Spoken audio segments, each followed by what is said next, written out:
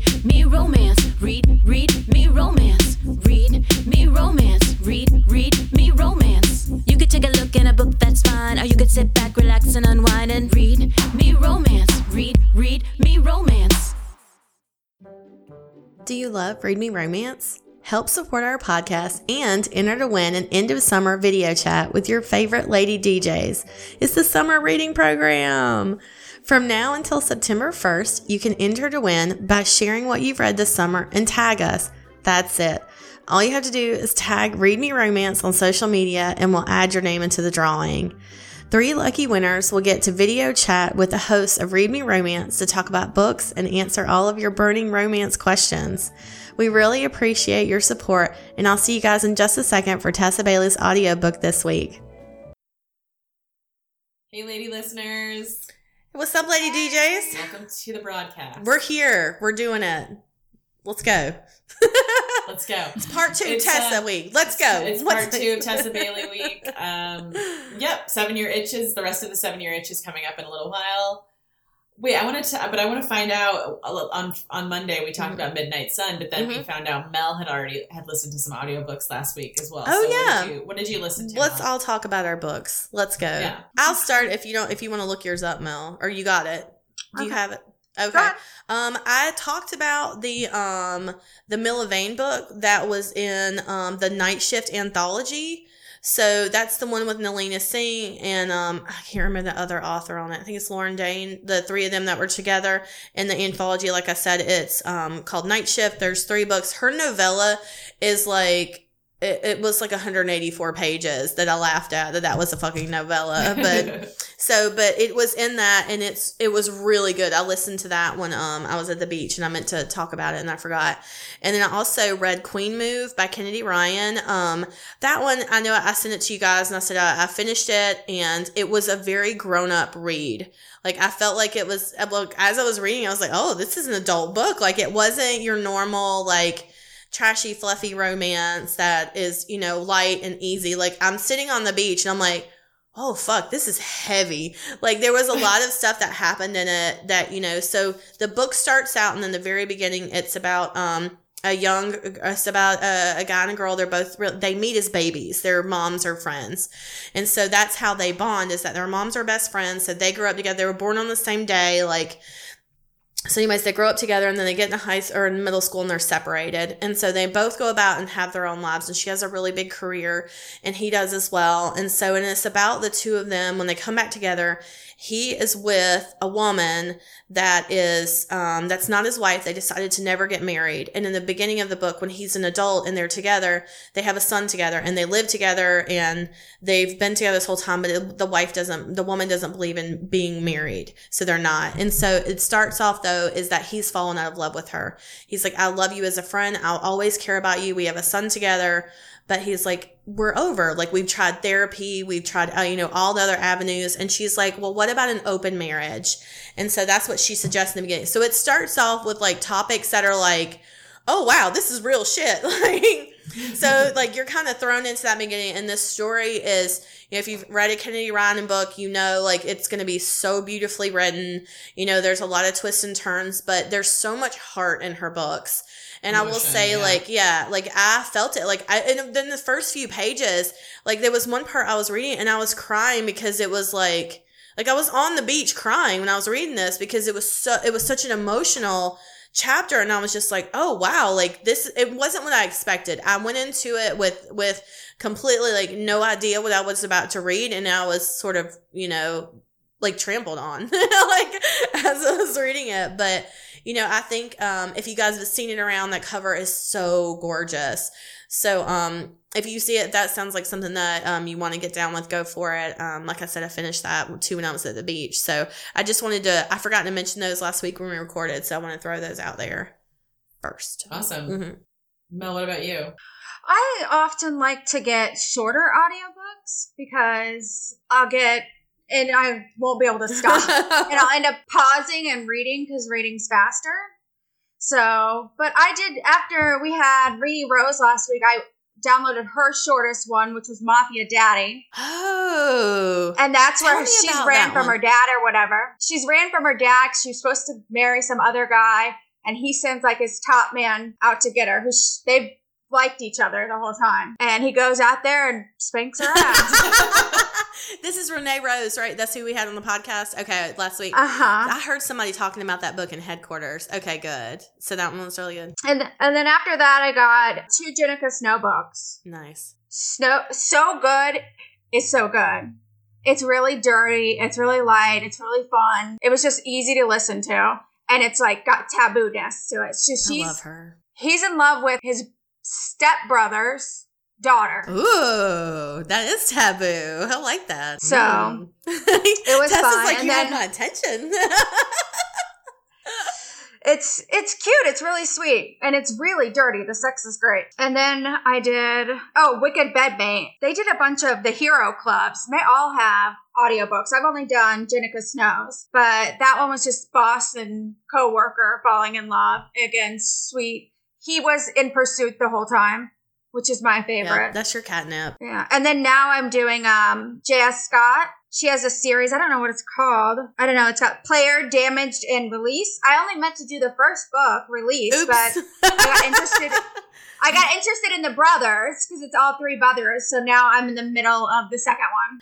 Did you finish the series with Kay Webster, The Hood River Rat? I just saw the last one came out. Yeah, I didn't know if you... No, I haven't finished it yet. I have to have time for those because that's a read that's thick, and it's going to take me all day. And they're not in audio. So I have to have a day where... They're not in audio, are they? Okay. No. Yeah. No.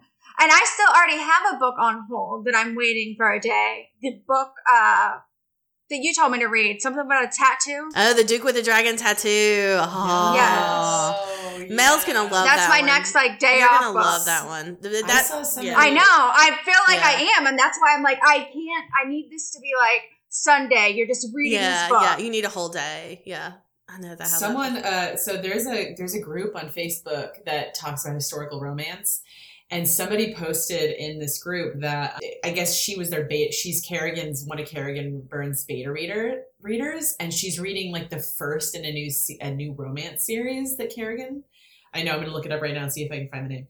I need to know details. But she said it's like feels like Highwayman feels like Farrah and Dorian. So you better fucking quit it right now. You better get the fuck out. Oh my God. Can you imagine?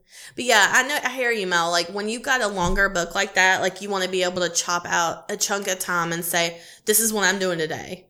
And yeah, because the night before I ended up staying up too late finishing the J.S. Scott one. But I love when that happens though, when you get roped into one.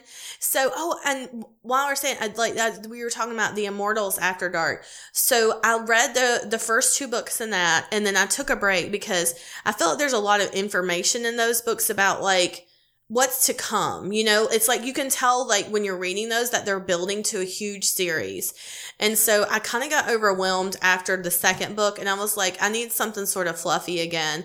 And so I took a break from that. But Eagle was telling me for the Kresley Cole to read the Highlander series, and I haven't read that yet. So I was like, okay, well, I'll definitely, after I finish Midnight Sun, I'll get back into that, and then I'll go back to the Immortals After Dark because I really love those books. Like he's crazy obsessed, and I loved how desperate he was to fuck her. It was so good. But it felt like when I was reading it, it was like a ton of characters to keep up with, and I was like, okay. And then I did the Milla Vane one, and she's the same way when she writes. She just builds these incredible worlds, but I feel like I have to pay attention. It's not just a light read that I'm like, oh, I get swept up in it, you know? I have to actually like actively pay attention to it. That reminds me, I read it's called The Fated Royals. I think Danny Watt wrote them.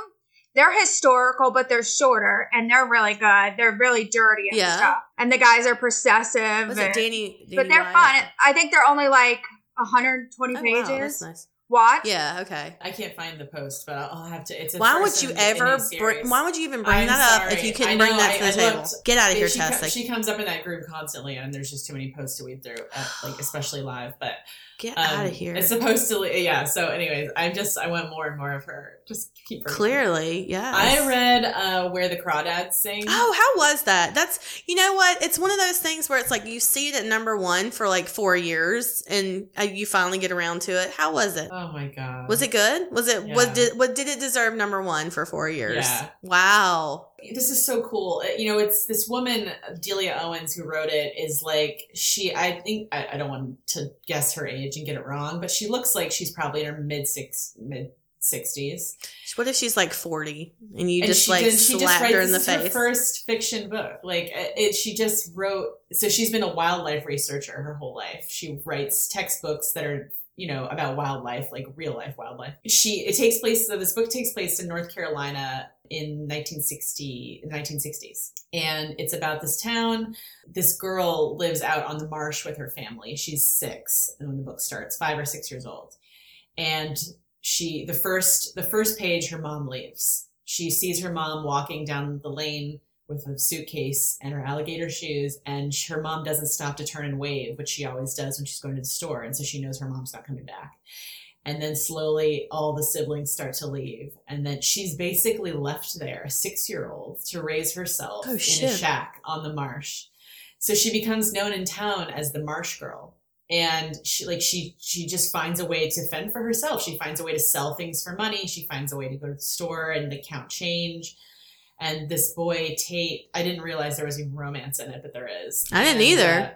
It's beautiful. It's a beautiful, complicated romance. And this boy teaches her to read, and he comes to see her, and they fall in love. And there's a drama that happens. Obviously, there's a murder mystery that starts out, and you kind of flash forward to her. You flash forward through her life, but you're also keeping up with the current day murder mystery that's happening. And so there's everything I love. Yeah. It has everything. There's romance, there's murder. And so it's just beautifully written. Mm-hmm. You feel like you're in this place of this quiet marsh with these animals and this the twilight and the trees and the water. And it's like she loves this. Mm-hmm. She loves this wildlife so much. You can feel it. This author loves these things. I love them. And she's like a regular Harper Lee, though. She just wrote one book and that's it. She's like, I don't need to write Harper Lee. Really? She's like, I don't need to write another book. I did it. Okay, I achieved success. What else do you want? So, anyways, and I think they're making it into a movie. I feel like everything I read lately, I'm like, and now they're making it into a movie. Because I think they cast Alicia Vikander, who I think is to play the adult version of Marsh Girl. Who is she? And I think she's an actress, but I think she's I think she's Michael Fassbender. Is she with Michael Fassbender? I feel like that's. They've been together for a while, but she's a beautiful actress. forgot about him just until you said that. I forgot. I was like, oh yeah, we used to think he was hot. Wow. I'm sure he still is, but I totally forgot about him. Anyways, Where the Crawdads Sing by Delia Owens. It's not like a typical romance. There's things, it's not going to feel like a romance novel. But there is romance in it. And it's so beautiful. So if you get a chance to read it, it's definitely, it lived up to the hype for me. That's awesome. It was about a woman. It was about a woman's life and her passion and her soul and her heart. It was beautiful. So it keeps getting recommended to me. 4 years later, I'm like, no, probably won't like it. I don't know what made me pick it up. I think I bought it for my grandmother, and then she returned it to me. Mm-hmm. And so I was like, well, it's here. Might as well, yeah. No excuse. And also, I'm just really enjoying reading hardbacks right now. Having a big hardback in front of me is so nice. Mm-hmm. It feels different. It feels different than reading on a Kindle or listening to it. I can't even pick up my Kindle. All I want to read is physical books right now. Yeah. I was going through that too. Yeah. I had a big stack of books. I actually had the Nikki Sloan series ready to go at the beach, and LB took them from me. And LB had the first book, and she was swimming or something when we were on the beach. And my mom was like, is she reading this? And I was like, yeah. And she's like, I'll finish it before she gets back. And my mom just plowed through the book. She's like a speed reader or something. What did she think of it? She read all 3 before we left the beach, and then she was like, well, I have to download the 4th now. Right, she did. Yeah, she loved it. She said, not what I expected, really liked it. I was like, all right. It's not what you're expecting. The 4th one's really good too. She'll like that. So you got the mom recommendation on that too. So you should be proud of yourself, Tessa. Speaking of recommendations on stuff, I don't know why I tried to segue into this. I don't have one. But I just wanted to say it is once again that time of year year that I have to go get my lady business checked out. And I just want to remind everybody, get your pap smears, get your mammograms. If you're listening to this and you have not had a baseline mammogram, get one. If your insurance does not cover it, ask how much it is and see if you can pay it out of pocket if you're able to. A baseline mammogram is the best and most wonderful thing you can do for yourself for the future, so that you get a really good baseline mammogram, so that if anything ever comes up later, they can compare your mammogram to your first original one and they can tell you early detection if there's anything wrong. So you definitely want to do that if you haven't done it. But I made my yearly physical, and I was like, it's time for me to get my vagina checked. So I'm going to tell all you lady listeners out there too, check your pussy. Get it done. So check your pussy. Check your pussy. if we titled our episodes. Oh my God, that would be the best title ever. But, I just want to say that too. Like, and you know, I've not been excited about going to my gynecologist because the last time I saw her, I had gained a bunch of weight. And she was like, you're pre-diabetic. Like, she did all my blood work and stuff. She was like, you're pre-diabetic. I'm going to need you to lose some weight. And I haven't done it. Like, I'm morbidly obese on her chart. It's like whatever is beyond, it's morbidly obese is where I'm at on her chart of what I should weigh. And I get that some of that is sort of ridiculous on what the expectation is for someone as tall as we are, or as women are. But, I do need to lose weight. And that was something that I was like, I'm going to promise myself I'm going to try and do that this time. Like when I go see her and when I get done, I'm going to have a really honest conversation with her about it. So I just wanted to tell you guys, check your pussy. Okay. All right. So, and you might be in a bad mood soon. I know, right? I might be in a bad mood. Why? Because I'm going to have going on a diet? Yeah, right? I'm going to have somebody elbow deep up in my junk. I thought that's what you were talking about. But no, I mean, you know, that I've been avoiding it because I usually go around my birthday every year. And obviously COVID has pushed things off. But, you know, like, it's just something that, like, I have to stop putting off. I have to take, like, responsibility and for my own health and stuff. So I just want to, like, remind everybody else, hey, while I'm doing this, maybe you should do it too. So do it with me. Okay, so I'm going to talk about what I have going on this week before we play it, just in case people aren't listening, aren't going to listen. I know some of you might dip out early. Okay. So Getaway Girl is free this week on all platforms. Go check it out. Go get it. It's one of my favorite books. You'll love it. You can pre-order a physical signed copy of Tools of Engagement right now. Just look in the show notes. I'll put the link down there, but also we'll promote it somewhere on our social media this week.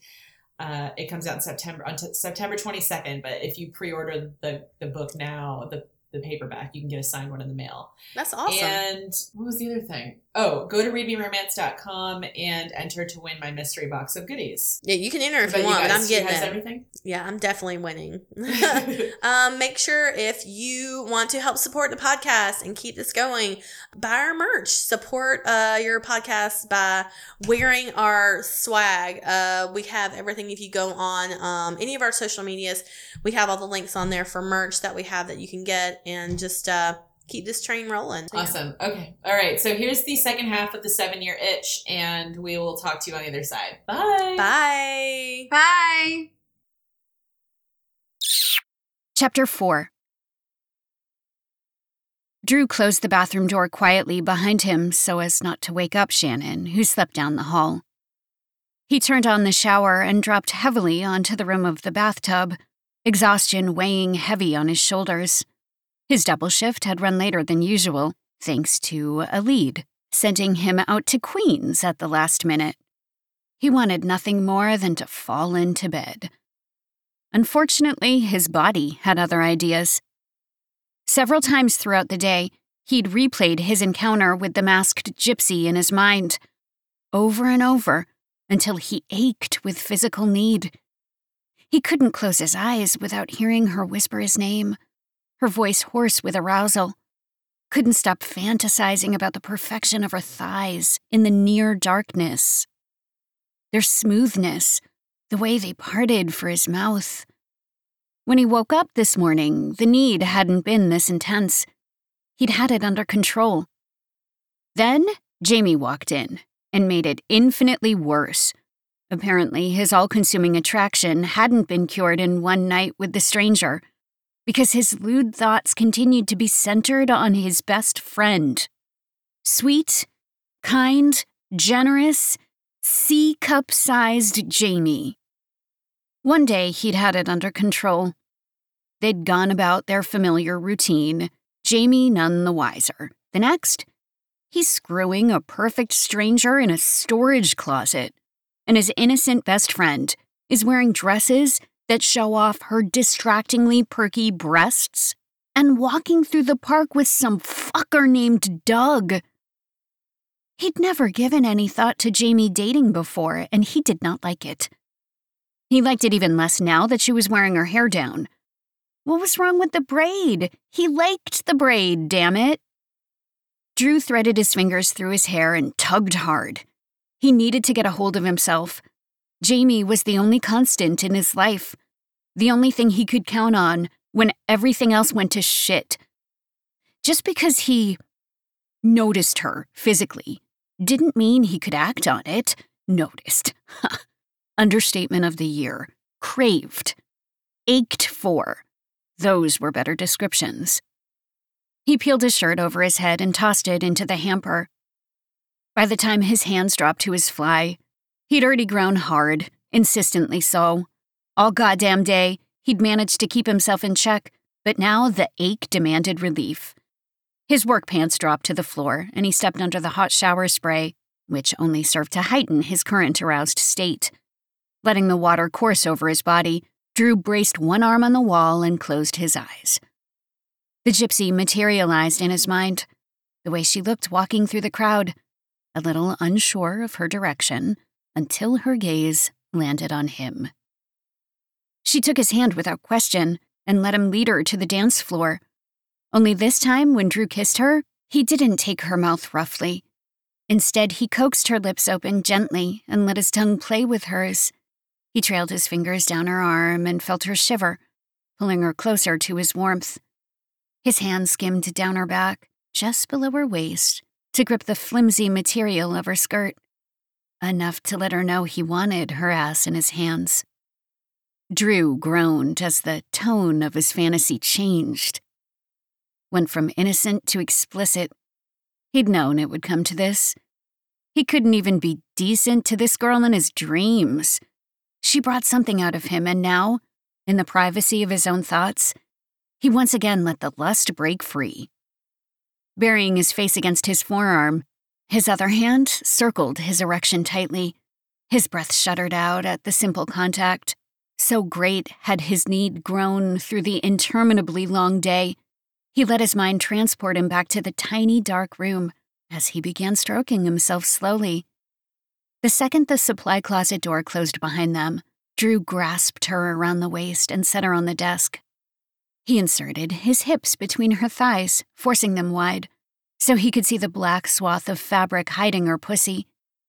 As he unlaced the corset, he kept his eyes locked on her mouth, impatient for her to use it on him. Her lips parted in anticipation, a tiny breath ghosting through them. The leather corset dropped away onto the floor, bearing the sexiest pair of tits he'd ever seen. Her rosy nipples had a slight upward tilt, as though they were straining toward the pleasure of his mouth. He picked her graceful hand off the table and laid it along her inner thigh. "While I suck your nipples, you're gonna finger yourself nice and slow. Do not stop." She nodded once, letting her legs slide open even wider on the desk. One hand trailed higher on her thigh, until it reached her panties and pushed them aside. A growl escaped Drew when she slid her 2 fingers inside, her head falling back on a moan. Then, his mouth descended on her breasts, teasing and tasting with quick licks, sucking them deep, rolling them on his tongue. Her hips writhed frantically on the desk, fingers thrusting in and out, in time with his mouth's movements. Please, Drew," she whispered. In the shower, his fist tightened, pumping even faster at hearing her say his name. He knew what he needed her to do, knew what to imagine next in order to achieve a mind-blowing release. He'd been thinking about it incessantly all day, In his mind, he couldn't stop himself from snatching her off the desk and putting her on her knees, facing him on the floor. She licked her top lip eagerly, guessing his intention. "Open your pretty mouth," he rasped, rubbing his erection along the damp seam of her lips. She obeyed. "You'll lick every inch before I let you suck." "Yes, Drew," she said, so quietly he barely heard. Her tongue swept out, licking him base to tip, eyelids fluttering closed on a satisfied sigh. She tortured him with her mouth, every movement designed to drive him crazy. The expression on her face spoke of intense gratification, as though she couldn't get enough of him. Finally, he couldn't take it anymore, pushing his hard length between her lips, demanding she take him deep. The sight of her red mouth sliding up and down his erection pushed him painfully close to the edge. But something was missing. He needed to see her face, didn't want their involvement to be anonymous anymore. He reached down and pulled off the purple mask. "Jamie," he groaned. Coming so hard in his own hand, his knees nearly buckled beneath him.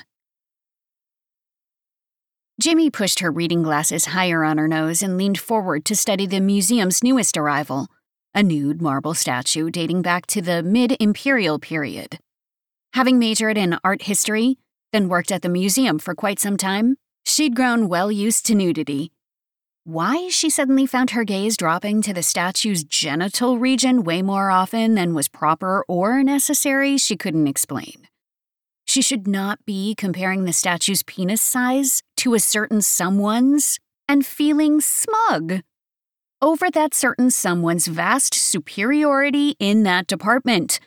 Unprofessional did not even begin to cover her train of thought. She made a notion on her clipboard that after a thorough inspection, she'd found the statue in perfect condition upon delivery, then sighed. Thorough inspection indeed. This morning, she'd picked up cinnamon rolls and brought them over to Drew and Shannon, as she did every Monday morning. But it hadn't felt the same. Conversation between herself and Drew had been stilted. Not awkward exactly, but vastly different from their usual easy banter. They'd given each other wide berth in the kitchen. He'd even neglected to kiss her on the forehead before leaving for work. As he'd walked out the door, she'd only been able to come up with one explanation. She obviously wasn't hiding her feelings as well as she'd done before the Halloween party. It must be painfully obvious to him. His nerdy neighbor, who he'd firmly placed in the friend zone, had developed an inconvenient crush on him. Drew, a trained police officer, had to be picking up on it. Little wonder, since she could barely be in the same room with him anymore. Not without thinking about where his mouth had been. Jamie fanned herself with the clipboard. Pull it together, woman. "Are you hot?" Doug asked, coming up next to her and making her jump. Standing in the warehouse section of the museum, she'd been unaware of anyone else in the vicinity. No, she stuttered. I'm just, I'm really excited about this new acquisition." He tilted his head at the statue. "I don't know. Looks pretty much the same as the rest of them." Jamie's eyes widened in reproof. "I'm just kidding. It's majestic." She laughed. "You definitely belong in the financial department." Doug smiled over the rim of his coffee mug, and Jamie took a moment to consider him. Older than her by a few years, Doug looked like a physics professor with an edge. His sandy blonde hair dipped down into sideburns, and black-rimmed glasses completed the look. He played the harmonica. He listened to political talk radio. Got excited over Lord of the Rings-related news. These were interests they didn't necessarily share, but she liked him nonetheless, possibly more so for his little quirks. She'd never thought of Doug as anything more than a friend, but in light of her current situation, she let herself ponder the possibility of accepting one of his many date requests. After all, wasn't she standing in his shoes at the moment? It felt terrible, having feelings for someone who didn't return them. She didn't want to be responsible for Doug feeling the way she felt. He lowered his mug. "So, how did you spend your Halloween?" She blew a breath toward the ceiling, deciding the truth was safe since he'd never believe her. Oh, the usual. I dressed up as a gypsy, danced with the Lone Ranger. She shrugged. Let's just say by the end of the night I had to climb down a fire escape so he wouldn't learn my true identity. Sounds eventful, and much better than mine. Uh-oh, Grandma strikes again?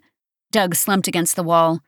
She asked me to come over and hand out candy to the neighborhood kids where she lives in Jersey, but she failed to mention she was also having her weekly book club meeting. I spent the night listening to my grandmother and her friends discuss a book titled His Naughtiest Obsession. I mean, he shivered. You can't unhear that. Jamie laughed. If you can't beat 'em, join 'em. Right. I'll add it to my reading list. She started to move past him toward the warehouse exit. He walked beside her a few steps, then stopped, shifted uneasily. Listen, I was thinking if you weren't busy Friday night, we could grab dinner. You know, just casual.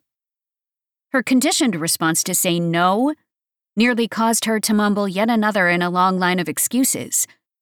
But she stopped herself at the last second. What exactly was she waiting for? Drew to show up at her door with roses, professing his undying affection? Yes, she realized, feeling slightly sick. This is what she'd been unconsciously waiting for 7 years. It's what she wanted with her whole heart. Her best friend to see her as something more than his confidant, his comic relief, his breakfast buddy. In the name of self-preservation, she needed to find a way to move past Drew. Being close to him, aching to touch him, had begun to wear her down. She didn't want to let him go as a friend, didn't think she could bear it. But something needed to give. If she could just take this one little step, go on a date with someone, step outside her comfort zone, maybe her heart would follow. Maybe a miracle would happen, and she'd suddenly be able to see past Drew. Still, a tiny part of her, a part that hated quitting on something she knew could be amazing, wanted to give Drew one more chance to come around, to realize they could be more. Tonight was movie night at her place, just the two of them. As much as the idea terrified her, tonight she would lay her cards on the table. The worst outcome was rejection, but the alternative would be to walk away without even trying. She owed it to herself to try. Doug watched her silently, as though preparing himself for her inevitable excuse. She felt a flash of guilt for thinking about Drew when Doug stood 5 feet away. Can I let you know tomorrow morning? I mean, if that's short notice. His gaze shot wide. No, that's fine. Let me know tomorrow. With a small smile, she ducked her head and left the warehouse. Tomorrow, whatever the outcome of her plan, everything would be different by then. Chapter 5.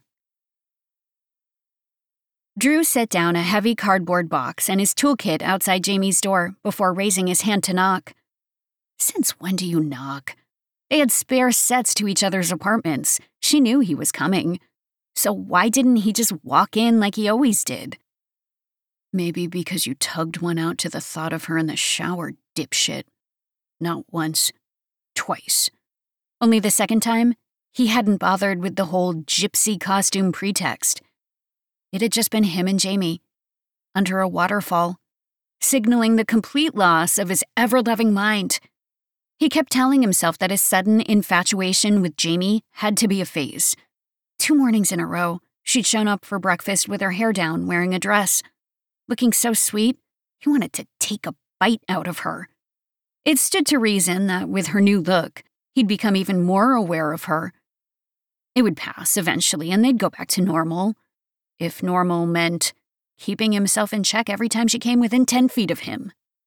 In the meantime, he needed to keep his hands off her while he got his hormones under control, which is why he'd stopped by the hardware store after work and picked up shelves.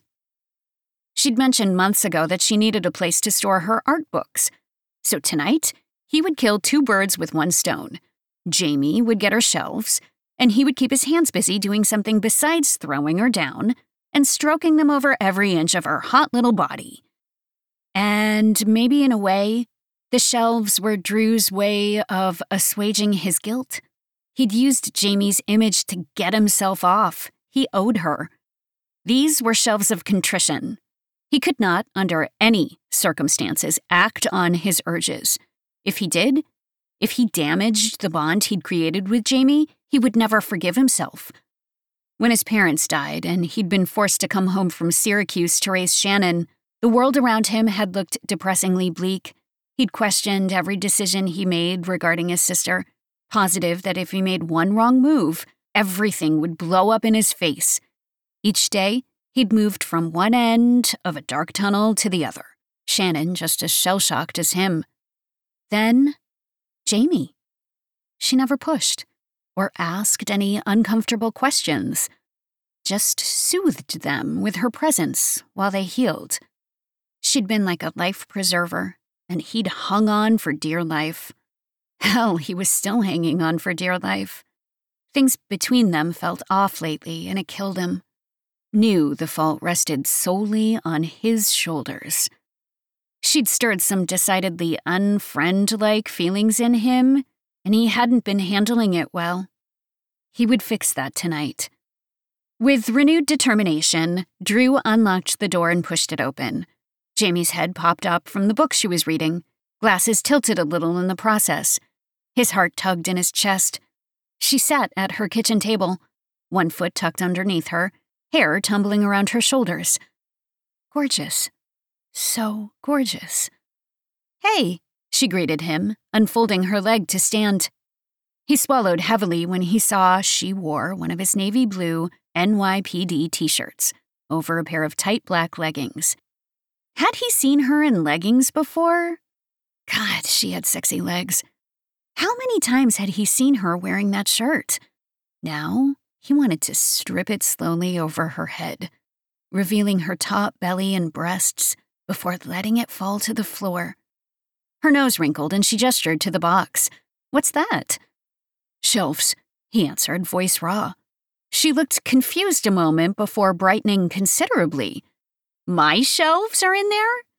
Drew nodded, her unrestrained smile tightening his chest.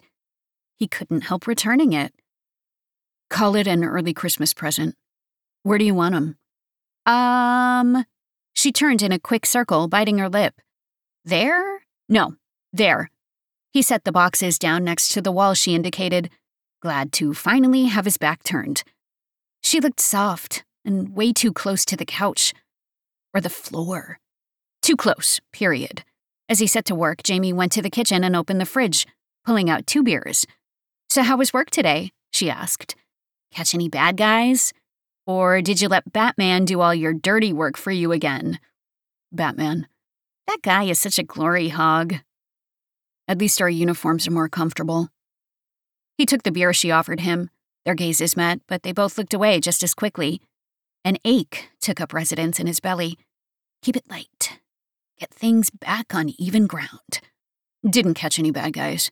I did, however, rescue one drunken bachelor party member who woke up naked this morning in the fountain outside Lincoln Center. He had a penis in a bow tie drawn on his head. In Sharpie. "Ooh, a fancy penis." Jamie laughed and tipped her beer back. Trying his best not to notice the sensual curve of her throat, or how she smelled like ginger snap cookies, Drew crouched down to retrieve the level from his toolbox. "I don't mind fishing drunks out of fountains. At this point, I'm just happy when I get a call that isn't Shannon-related." Jamie grew serious. "Everything okay on that front?" "Today went smoothly." He straightened, held the level up to the wall. "But I'm sure she's hard at work plotting her next move." "Drew, you're doing a great job." She turned and moved away from him. "You've done a great job. You've given her a home, security. She knows you love her. All the important things." He frowned after Jamie, wondering why she'd felt the need to offer such passionate reassurance, when normally she would make a joke and move on. It was their routine. Something that never failed to make him feel better. The heavy stuff always went unsaid between them. "How was work for you?" He made a mark with his pencil on the wall. How's Doug? Immediately, Drew wanted to rescind the question. He didn't even want to know the answer, but curiosity about the other man had been burning in his gut since Sunday morning. Maybe if he listened to her discuss another man, that not for you message would finally make it to his brain. Sure, keep telling yourself that. He's fine. He's Doug. Is Doug the reason you've been wearing your hair down? Jamie looked thrown by the question. I know, but maybe he could be. With a small shake of her head, she continued. He asked me out again today. Again? Drew tossed his level onto the floor a little harder than intended. Exactly how many times has he asked you out? I'm not keeping a running tally. She stood silently behind him as he hammered 2 nails into the wall. He picked up the first shelf to hang. Why have you never said yes? Because I've always thought of him as just a friend. A long pause. But I've been thinking lately that maybe people get comfortable being friends and overlook the possibility of something more. Her words hung heavy in the air. When she spoke again, she'd moved closer. He could feel her body heat at his back. Dread battled with excitement in his belly. Something even better, she finished. Then Jamie's hand slid up under his shirt, and his mind went blank. Jamie's heart raced uncontrollably. This is it. You've made your move, and things can never be the same as before. The realization freed her. For so long, she wanted to touch him like this, but she'd been too afraid. Now, her only fear was the eventual effect of keeping her feelings locked up. She'd come to this decision today, fully aware of the repercussions, knowing rejection was a definite possibility, but so exhausted from keeping up the happy-go-lucky facade that she had to take the chance. Being just his friend didn't work for her anymore. In fact, it had started to be incredibly painful. She needed more. Or she needed to distance herself. She inhaled Drew's spicy scent and swallowed her nerves. He'd almost gone completely still under her hands, his warm skin rising and falling a little faster than normal. His arms were occupied holding the shelf high against the wall, and Jamie fleetingly realized they'd reversed positions from the night of the party, when he'd put her in the same pose. She closed her eyes and let her palm skim over his ridged abdomen, tracing the muscles with the tips of her fingers. He didn't speak as she trailed her hands higher, letting them stroke over his pectorals. A strangled sound left his throat, one she couldn't interpret. Jamie. His voice sounded rough. Aroused? Irritated? She released a shaky breath. Drew, do you ever wonder if we're missing something? That maybe there's more between us than friendship? Giving into an urge she'd had ever since seeing Drew shirtless on the beach in Coney Island all those years ago, she lifted his shirt by the hem and kissed his powerful back. Beneath her mouth, the muscles shifted, tightened. You're my best friend, he said harshly. That's how I think of you. That's how it has to stay. In Jamie's chest, her heart ruptured just a little. But she pushed forward. She'd risked having Drew in her life for this, and would damn well make a full effort before throwing in the towel. I know how you see me. I'm your innocent, semi-nerdy friend next door. Your sounding board, your coffee buddy. I can be more than that. You think that's all you are to me? He sounded pained. How can you? Needing to release her thoughts, Jamie closed her eyes and kept talking as though he hadn't spoken. She thought of the man he'd become in the storage closet. The man who'd been overtly sexual, forceful. Maybe you have needs you don't think I'll understand. She took a deep, fortifying breath, remembering his rough words in the darkness of the closet.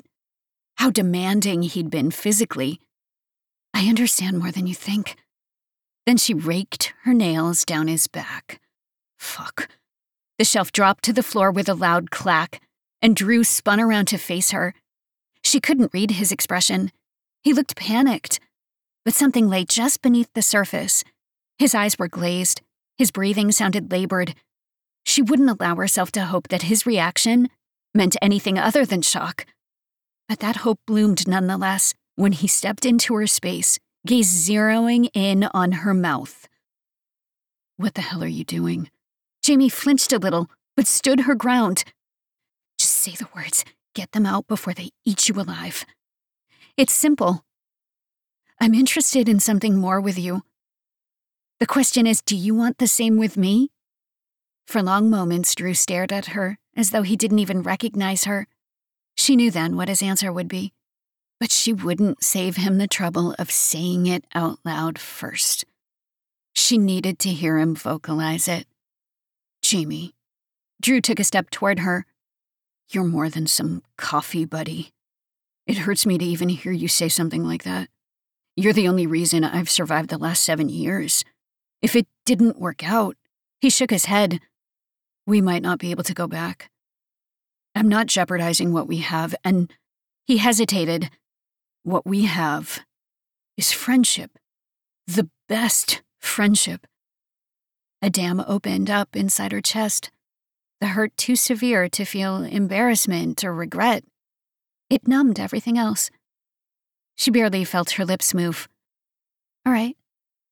Drew, looking at a loss for what to do next, picked up the shelf as though he meant to continue hanging it. She stopped him. "Why don't you put the shelves up another time? I should probably turn in early." She hated the lie she was about to tell, but somewhere deep down, she'd known it would come to this. "They changed my hours at the museum. I'll be going in early for the winter months." The panic returned to his eyes. "What about breakfast?" Knowing how easily Drew could see through her, she skirted around him and opened the front door, signaling that he should leave. Her heart felt bruised and battered. She needed to be alone. "It's just for the winter. Things will go back to normal in the spring." He stopped in front of her, toolkit forgotten on the floor. "I can tell when you're lying, Jamie. I know everything about you." She shook her head sadly. "No, you don't." His brow knit. As though in a trance, he walked through the door. He faced away from her for a moment before turning back. The stark misery on his face almost broke her. "Why does this feel like you're telling me goodbye, Jamie?" His throat worked with emotion. "I can't do this, any of this, without you next to me." Jamie would never know how she managed to stop herself from bursting into tears. But she'd already exposed too much of herself tonight. And goddamn it, she was the one standing there with the broken heart, not him. "Yes, you can. I'm not your crutch. Maybe in the beginning you needed my help, but not now. You're stronger and more capable than you were back then. And I need someone who needs me for more than moral support." She started to close the door, but he stopped it with his hand. "Don't do this. Don't shut me out." Jamie lost her battle with her tears. "I'm sorry. I don't have a choice." A sob racked her chest. "Good night, Drew." "Jamie." She pulled the door closed. Chapter 6. Drew sat at his desk Friday afternoon, staring down at his paperwork but not actually seeing it. He hadn't seen Jamie in 4 days, except to watch her from the window as she left for work. Shannon had since stopped talking to him as well, correctly sensing that he had something to do with Jamie's absence. 3 cheers for female intuition. He'd been excommunicated by both women in his life and still didn't have the faintest idea how the hell it happened. One thing he knew for certain, he missed his Jamie like crazy. He could hear her voice in his head so clearly it made him ache to see her. The last 4 days had been spent racking his brain, trying to think of some magical way to fix things. After discarding several plans that involved everything from groveling to ballet tickets, he'd come to one disconcerting realization. None of them would work. As long as he'd known Jamie, she'd never once said anything out of anger. Or lost her temper and done something she regretted a day later. She'd meant every word of what she said Monday night. He couldn't give her some silly gift and make her laugh, transforming everything back to normal. And that's what he wanted, right? His best friend back. Without any of the touching, right? Or her nails raking down his back. Drew groaned. Christ, the memory of that made him so fucking hot. He'd gone over to Jamie's to install some damn shelves, watch a little Anchorman. The next thing he knew, the girl he'd thought he knew like the back of his hand was feeling him up. It had taken every ounce of self-control not to drag her to the floor and peel those leggings down her thighs, giving her something worth scratching his back over. During the painfully long week, the time usually spent with Jamie had instead been spent wondering why he was so afraid to make the leap. He wanted her. God, he wanted her. It hurt just how much. Had he used her like a crutch, as she'd accused him of? When he'd gotten the call that his parents were gone, his world had been thrown into upheaval at age 20. He'd learned to cope by trying to control Shannon, by keeping Jamie firmly in a compartment without any wiggle room. Pancakes on Sundays, cinnamon rolls on Mondays, movie night, pizza night. Apart from his one night of rebellion with the gypsy, he'd created an obsessive routine for himself and involved Jamie in it, without a thought to what she needed. If so, if he'd been taking unconscious advantage of Jamie, it ended now. He wanted to find out what she needed and give it to her. If she still wanted him, fan-fucking-tastic. Because she already had him. But would she accept him now? There'd been a sickening finality in her voice when she all but threw him out on Monday night. The possibility existed that he was too late. He'd taken too long to identify his problem. The damage had already been done. No, he couldn't let her walk. Tonight. He'd go to her tonight. Brent Mason, one of his fellow officers, materialized in front of his desk, looking grim. You know that expression, what doesn't kill you makes you stronger? With a groan, Drew dragged a hand down his face, already knowing where the conversation was headed. Just tell me what Shannon did this time. Got it. Brent consulted his notepad. They just picked up your sister for shoplifting at a clothing store down on Bowery. His head popped up. There is a silver lining, however. She shoplifted a Sex Pistols t-shirt. The girl has got excellent taste in music. Drew stood and pulled on his jacket. Glad you approve. You want to be in charge of her for a week? Might be good practice since I got 2 girls of my own on the way. He tapped his watch. Any day now. But I'm too busy catering to Hayden's cravings. Here's a tip. If she hasn't had these babies by tomorrow, buy stock in Nutella. You got it, man. Drew grabbed the offered piece of notebook paper, consulting it for the store's address as he strode toward the exit. Thanks for the heads up. I hope they don't give you as much trouble as my sister. Oh, they will. Trouble runs in the family. Shannon flung the door open and stomped into the apartment, her heavy boots loud on the floorboards. Slowly, Drew closed the door behind them, watching her through narrowed eyes as she opened the refrigerator and perused the contents. They hadn't spoken on the ride home from the clothing store, where he'd found her cuffed in the employee lounge, flirting and exchanging phone numbers with a security guard. The same security guard who'd arrested her. On his sister's misadventure scale, shoplifting rated a mere 6 out of 10. Drew could tell from her blasé expression that she didn't expect him to make a big deal out of it. A t-shirt. Big deal, right? Wrong. She'd caught him on a shitty day. The only person who understood him in the entire world, the girl he was beginning to think might just be perfect for him, had cut him completely out of her life. He hadn't seen her, smelled her, or made her laugh in 4 days. And the bleached blonde teenager with a shiny new tongue ring, currently drinking milk straight from the carton, had just ramped his frustration up to full volume. So this time, he wouldn't let it slide. He didn't care if he only made it worse on himself. Because exactly how much worse could it get? Shannon popped a grape into her mouth and dropped into a chair. So what's up for tonight? Don't you and Jamie go to the movies on Fridays? Oh boy, wrong thing to say. He flung his work bag onto the couch and indicated the apartment with a wide, sweeping gesture. Is there something I'm not doing for you, Shannon? Did I miss some crucial step along the way? Because honestly, I'm running out of ideas here. He pushed an irritated hand through his hair. I know, we got dealt a shitty hand. What happened to us is terrible. We reacted to Mom and Dad's death in different ways. But I'm trying my absolute best, and I get nothing back. So tell me, what can I do better? Enlighten me. Shannon sat very still on the chair, her eyes wide.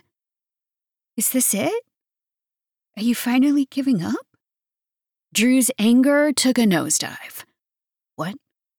She looked up at the ceiling, he suspected to keep the tears he'd glimpsed from falling.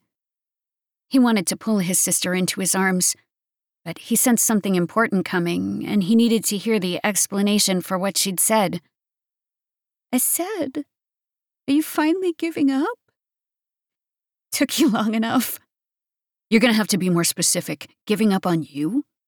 Yes, brother of mine, she said slowly, as if he were hard of hearing. Me. Can't say I didn't see this coming. Especially with Jamie finally ditching your ass.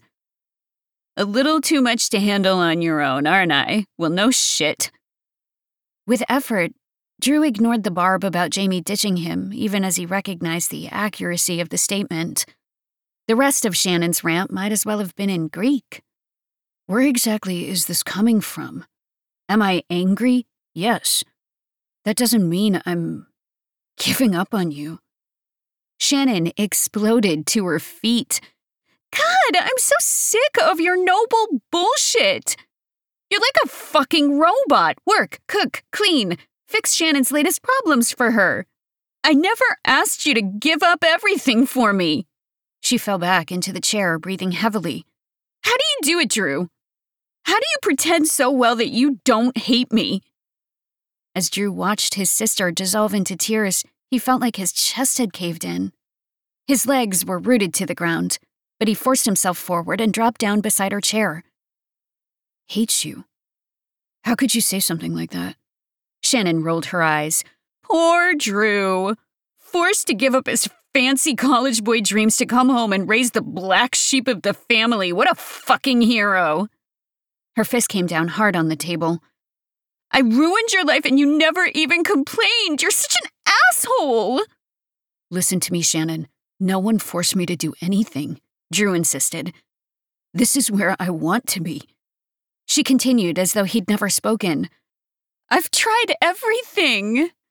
I was so sure when I set that janitor's closet on fire freshman year, you would pack me off to a distant relative.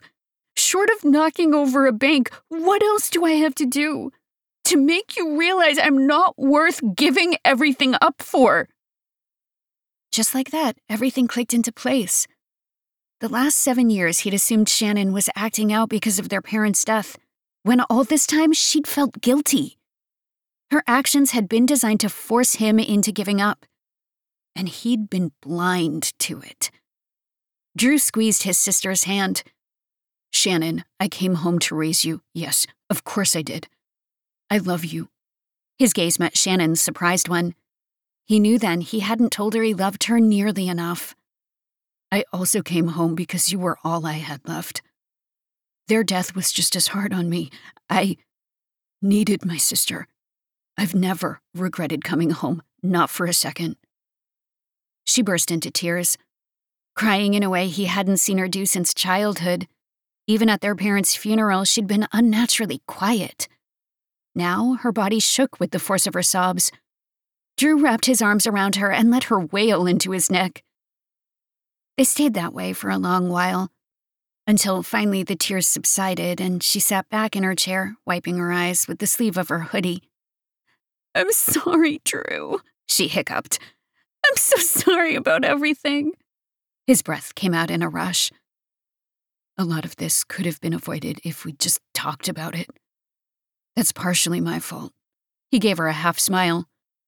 You women should come with a manual. I'm starting to realize I have no fucking clue what any of you are thinking. Shannon's laugh sounded watery. It doesn't sound right when you curse. Why don't you just leave the foul language to me? Done. He stood with a sigh. After their unusual display of emotions, they both seemed a little unsure of how to proceed. You smudged some of that black stuff around your eyes. Why don't you go clean it off and I'll make coffee? Perfect. Looking relieved, Shannon darted toward the bathroom and closed the door. Drew opened the cabinet to remove 2 mugs, freezing when he saw his and Jamie's Sasquatch mug sitting on the second shelf. After his long-overdue talk with Shannon, a light, relieved feeling had permeated his chest, but the reminder of his best friend caused the heaviness to return. He weighed the mug in his hand. Today was Friday, Jamie's day for the mug. Not once in 7 years had she ever missed her turn. And today would be no exception. She would take the damn mug whether she liked it or not. Keys in hand, he knocked on Jamie's door a moment later. Although evening had fallen, it didn't surprise him when she failed to answer. She'd barely been home all week, avoiding him, no doubt. After a moment's hesitation, he unlocked the door and pushed it open. He set the Sasquatch mug down on the counter with a click where she could see it, then turned to leave. But something stopped him before he could reach the door. He hadn't been this close to Jamie in days. She might consider this an invasion of privacy, but he couldn't leave just yet. Her bedroom door caught his eye. During their entire friendship, he'd only been inside once, when Jamie had caught the flu. Before Drew could stop himself, he'd walked inside. When her scent washed over him, he closed his eyes and dropped down on the edge of the bed. Directly in front of him, on her dresser, sat a picture of Shannon, Jamie, and himself, taken at Shannon's 8th grade graduation. Family. They looked like a family. Quickly, Drew looked away, his gaze landing on something shoved underneath the dresser, something purple. The only thing out of place in Jamie's otherwise tidy room. Frowning slightly, he leaned forward and tugged. Drew could only stare down at the purple mask, his brain refusing to accept what his eyes were seeing. No, it had to be a coincidence, he thought, even as his stomach rebelled violently. He shot to his feet and approached the closet, flung the door wide open. In the center of the closet hung the gypsy costume, complete with black wig folded neatly into its plastic bag. The night of the party came back to him in quick, startlingly clear snippets, assaulting his brain. Him telling the gypsy he needed to take her to a dark room and pound himself into her. His denial of her touch. The way he'd left her there, half naked. The loneliness he'd sensed the first time he'd seen the gypsy. No, not a gypsy. Jamie. No. Mask in hand, he raced back to his apartment, entering just as Shannon walked out of the bathroom. He grabbed her by the shoulders. Do you know where Jamie went? Her gaze skittered away. I just texted her. Figured you might need her around after. Just tell me where she is, Shannon. She's out with Doug. That bistro down on Delancey. Shannon searched his face while he absorbed a swift kick to his ribs, courtesy of Jamie being out with another man. On top of everything else that had already happened today, he needed to feel nauseating, irrational jealousy, like he needed a hole in the head. Did you finally figure it out? Oh, for the love of God. You knew. You knew she was the gypsy? Gypsy? Her brows shot up. Did you fall and hit your head, bro? I meant, did you finally figure out Jamie is in love with you? Drew's hands dropped from his shoulders. He backed up slowly until he met with the kitchen wall. His sister's words rang in his head, drowning out rational thought. Jamie. My Jamie loves me. For the second time that day, Shannon's eyes filled with tears. Oh, Drew. She's not your Jamie. The hell she's not. His head fell back against the wall. Shannon, you never shy away from telling me when I'm being an idiot. Where were you on this one? Sorry, you had to figure it out on your own this time. He'd already started moving toward the door. Where are you going? To get my girl. Chapter 7. Jamie sipped a second glass of wine, her braised short ribs barely touched in front of her. They tasted amazing, but she couldn't seem to muster an appetite. So far, Doug had proven to be interesting company, filling her in on finance department gossip and making her laugh with stories about his wacky grandmother. She should have been enjoying herself. It made her feel guilty that she couldn't formulate proper responses to his questions. Her laughter felt forced, even though Doug didn't seem to notice. Perhaps she'd jumped into the dating world too soon. She'd only just given up on Drew ever seeing her as more than a friend. Her heart hadn't healed enough yet. And maybe a teeny tiny part of her had started to regret closing her door in Drew's face. She'd underestimated just how much she would miss him. She felt lost. Off kilter. That very morning at the museum, she'd caught 2 senior citizens making out like teenagers in the stairwell of the North Wing. The woman, looking horrified at being caught, couldn't have run out of the stairwell fast enough. But the man simply winked at her and said, "Still got it." After recovering from her bout of laughter, her first thought had been, "I can't wait to tell Drew about this." Several times throughout the week, she'd had the same thought. Then she would remember. She'd kicked him out of her life. No matter how many times she told herself the distance was necessary, that her feelings were growing too strong to remain his friend, she still felt bereft. Jamie turned back into Doug's story. And that's why I still believe in Santa. What? He laughed. I was just trying to grab your attention. You're 1,000 miles away right now. I'm sorry. Jamie dragged a hand over her eyes. I'm literally the worst date you've ever had, right? Wrong. My grandmother accidentally set me up with my second cousin once. She laughed. For the first time that night, it didn't feel forced. Relaxing back into her seat, she decided to make another effort to enjoy herself. But her posture shot rigid once more when she heard a painfully familiar voice at the front of the restaurant. A very determined-looking Drew marched into her line of vision, Shannon in tow. He looked so weary and ragged that her heart constricted inside her chest. Their gazes connected immediately and held as he wound his way through the tables toward her and Doug. Sensing her alarm, Doug turned to watch Drew approach with an air of confusion. Jamie, we need to talk, Drew said in a raw voice as he reached the table. She could hear her heart beating double time in her chest. Wanting nothing more than to jump up from the table and hurl herself at him, she nonetheless shook her head. I can't talk right now. I'm here with Doug, and I'm not going to be rude. Drew's jaw flexed. He pulled an object out of his back pocket and dropped it onto the table. Jamie watched in horror as the purple mask came to a rest between her plate and wine glass. The blood froze in her veins. This is it, she thought. He knows about your deception. He'll resent you forever now.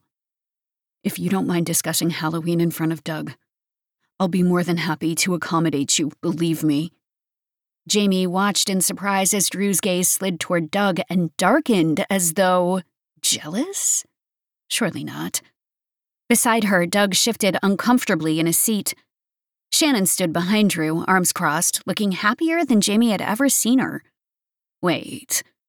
What the hell is happening here? Go ahead, Jamie, Doug said. It's no problem. With the mask lying between her and Drew like a ticking time bomb, she knew there was no other choice but to talk here and now. Fine.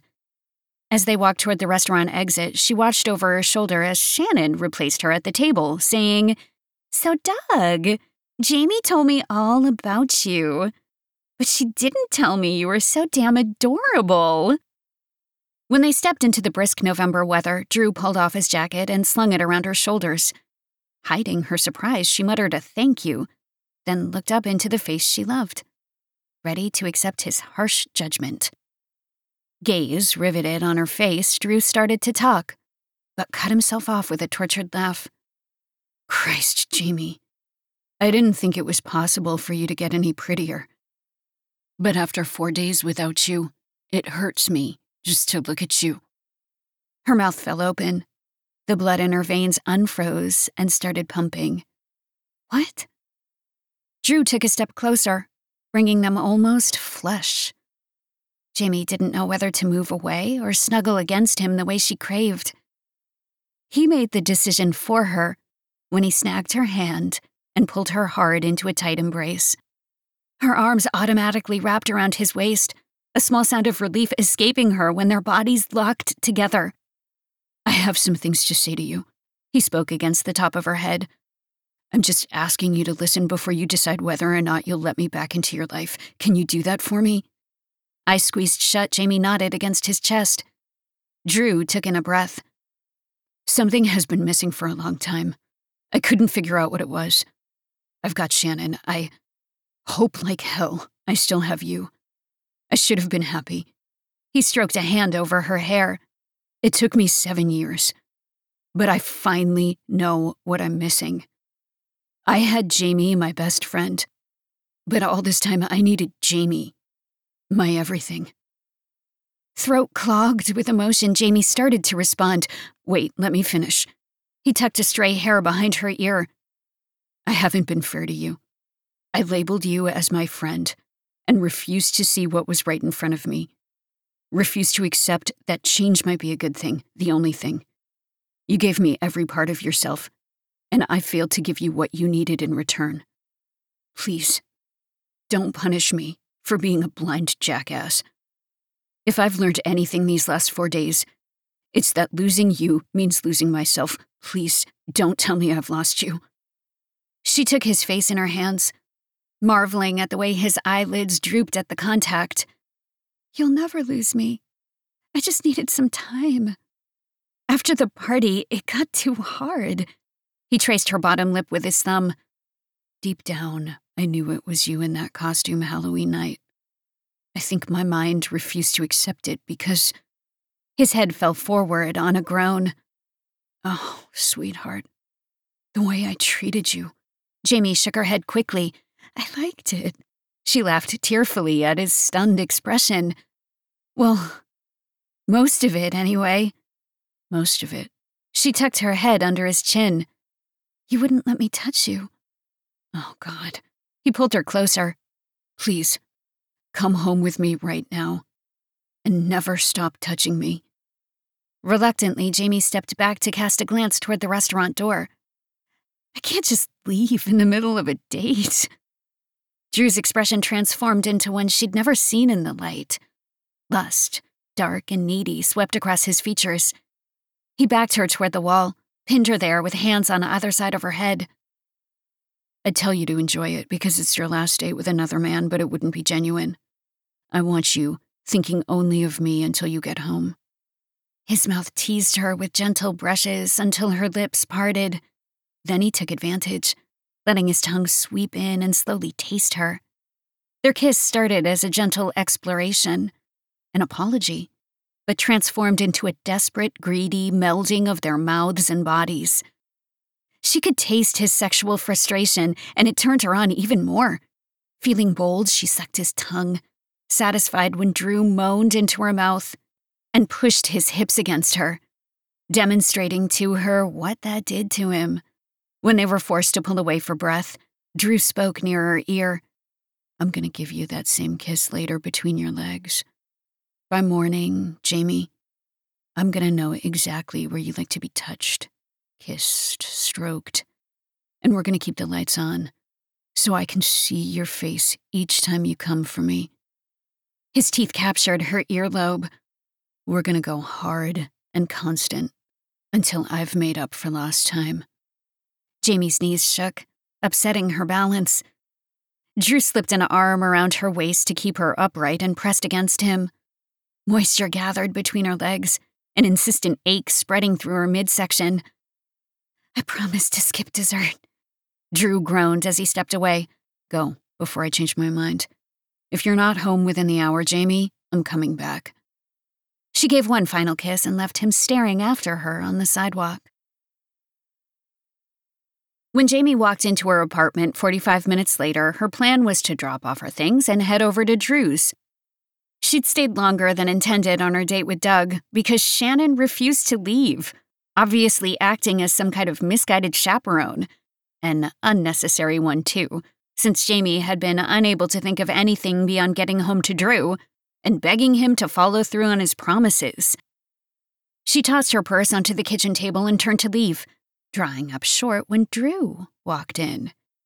He slammed the door closed behind him and fell on her like a starving man. Their mouths met in a furious entwining of tongues. His hands tugged her hair by the roots, angling her head for his assault. Jamie felt the kitchen table at her back a second before he'd pushed her back onto its surface. I need a taste. I need it now. His voice rumbled against her thigh as he pushed her dress up to her waist. Cool air rushed over her fevered center as he yanked down her panties. Her body tightened in anticipation. His tongue slipped through her in one long, devastating lick, and she cried out, burying her fingers in his hair. Damn, Jamie. All those wasted years that could have been spent between your thighs. Another long lick. Fuck. Do you know how good you taste? More tasting, she whimpered. Less talking. He laughed, but it ended on a growl. Yes, ma'am. Jamie writhed and bucked on the table as Drew's mouth pleasured her until shudders seemed to rack her body endlessly. By the time he finished, her voice sounded hoarse from screaming. She felt frantic with the need to get him inside her. He'd brought her to orgasm twice with his tongue, but an ache existed deep within her that he could only assuage one way. Drew anticipated her move as she sat on the table, his hands tugging the dress over her head and tossing it across the room. First chance I get, I'm burning that dress. That new dress you wore for another man. He yanked off one high heel and held it up. Are these new too? Fighting a smile, she shook her head. No, I wore those on Halloween. They can definitely stay. He dropped them to the floor, then hooked his hands beneath her knees to drag her to the edge of the table. Take off your bra for me, he instructed roughly, licking his top lip as she obeyed. When her breasts bounced free of the black lace, he growled and began kneading them with his hands. The bad things I've done to these breasts in my head, Jamie. Things a friend shouldn't think about. Their gazes locked. I'm not going to feel guilty about those thoughts anymore. I'm going to act on them. You want that, sweetheart? Jamie's skin turned feverish. Her heart rate stuttered. I'll be mad if you don't act on them. He pinched her nipples, and she gave a sharp moan. Losing patience, Jamie slid off the table and pushed him into one of her dining room chairs. Besides, I have a few fantasies of my own, Drew. When she fell to her knees, his hold tightened on the arms of the chair. No, I'm finishing inside you this time. I need to. Maybe the first 100 times. Doesn't mean we can't have a little fun first. Her mouth parted to take him deep, lips sliding up and down his length as he groaned loudly above her. His weight felt devastatingly perfect in her mouth, and she closed her eyes to savor him. Strong thighs flexing beneath her palms, Drew's deep voice alternately begging her to stop and keep going above her, made Jamie feel frantic with lust. When she swirled her tongue around the head so relentlessly that his hips began twitching on the chair, Jamie reached over and dug into his jeans pocket for a condom. Her eyes met Drew's as she rolled it on, breath catching at the intensity she read there. Come up here so I can make you mine, Jamie. Using his shoulders for support, she straddled his lap. Their mouths met in a deep, soul-searching kiss as he guided himself to her entrance, teasing, before she lifted slightly and sunk down inch by inch. A sense of completion rocketed through her system, targeting her heart. She opened her eyes to find Drew watching her in awe, as if he knew exactly what she felt in that moment and shared the feeling with her. He cupped the back of her head and brought her mouth to his for a slow, intense kiss that said more than words ever could. Drew pulled back and spoke urgently against her lips. How can you feel this good, Jamie? How can anyone feel this good? She circled her hips, and he bit his lip on a moan. Faster, sweetheart. Give us what we need. Don't stop until I forget I almost lost you. Heart in her throat, Jamie began rocking forward and back, dragging herself to the tip of his erection, then sinking back down. Drew, eyes heavy with need, gripped her bottom tightly, helping her to find the perfect angle. Their simultaneous groans of pleasure when they found it echoed through the apartment. Her hips worked furiously on Drew's lap as he rose to meet her, seating himself deep with each upward thrust. He repeated her name like a chant as Jamie achieved another mind-blowing climax that pushed him toward his own. He watched her through pleasure-clouded eyes as he went over the edge. I love you, Jamie Bell. Forever. I love you too. She smiled and kissed his damp neck as he recovered a while later. I'll never stop. I never could. He grazed her forehead with his lips. From now on, breakfast is going to be a little different, since you'll already be there when I wake up. His throat worked. God, it feels perfect knowing that. Perfect, Jamie agreed. You know, she gave him a saucy look. I still have that gypsy costume lying around somewhere. No. Drew took her face in his hands. Jamie. Only ever. My Jamie. This has been The 7-Year Itch by Tessa Bailey. Read for you by Ramona Master. Oh, hey there. We're back. Oh, hi. How's it going? Hi. Hi. All right. Well, it's great. We have nothing to tell you. We told you all at the beginning. Follow us on social media. Make sure you follow us on Instagram and Facebook. Join our Facebook group, Read Me Romance Headquarters, for all kinds of book news, giveaways, and recommendations. Also, watch this on YouTube. And if you're feeling fancy, hit subscribe. And Mink will be here next week on the podcast. So Oh, nice. get That's excited. right. Woohoo! Yes. All right. Bye. Oh, Leah, tell me what to do. I was like, get the fuck out, Tessa. I threw myself off for doing the promo at the beginning. I know. All right. Fuck your day up. Make sure you're bitch. Don't be a dick. Bye. Bye, guys. Read me romance. Read me romance. Read me romance. Read me romance.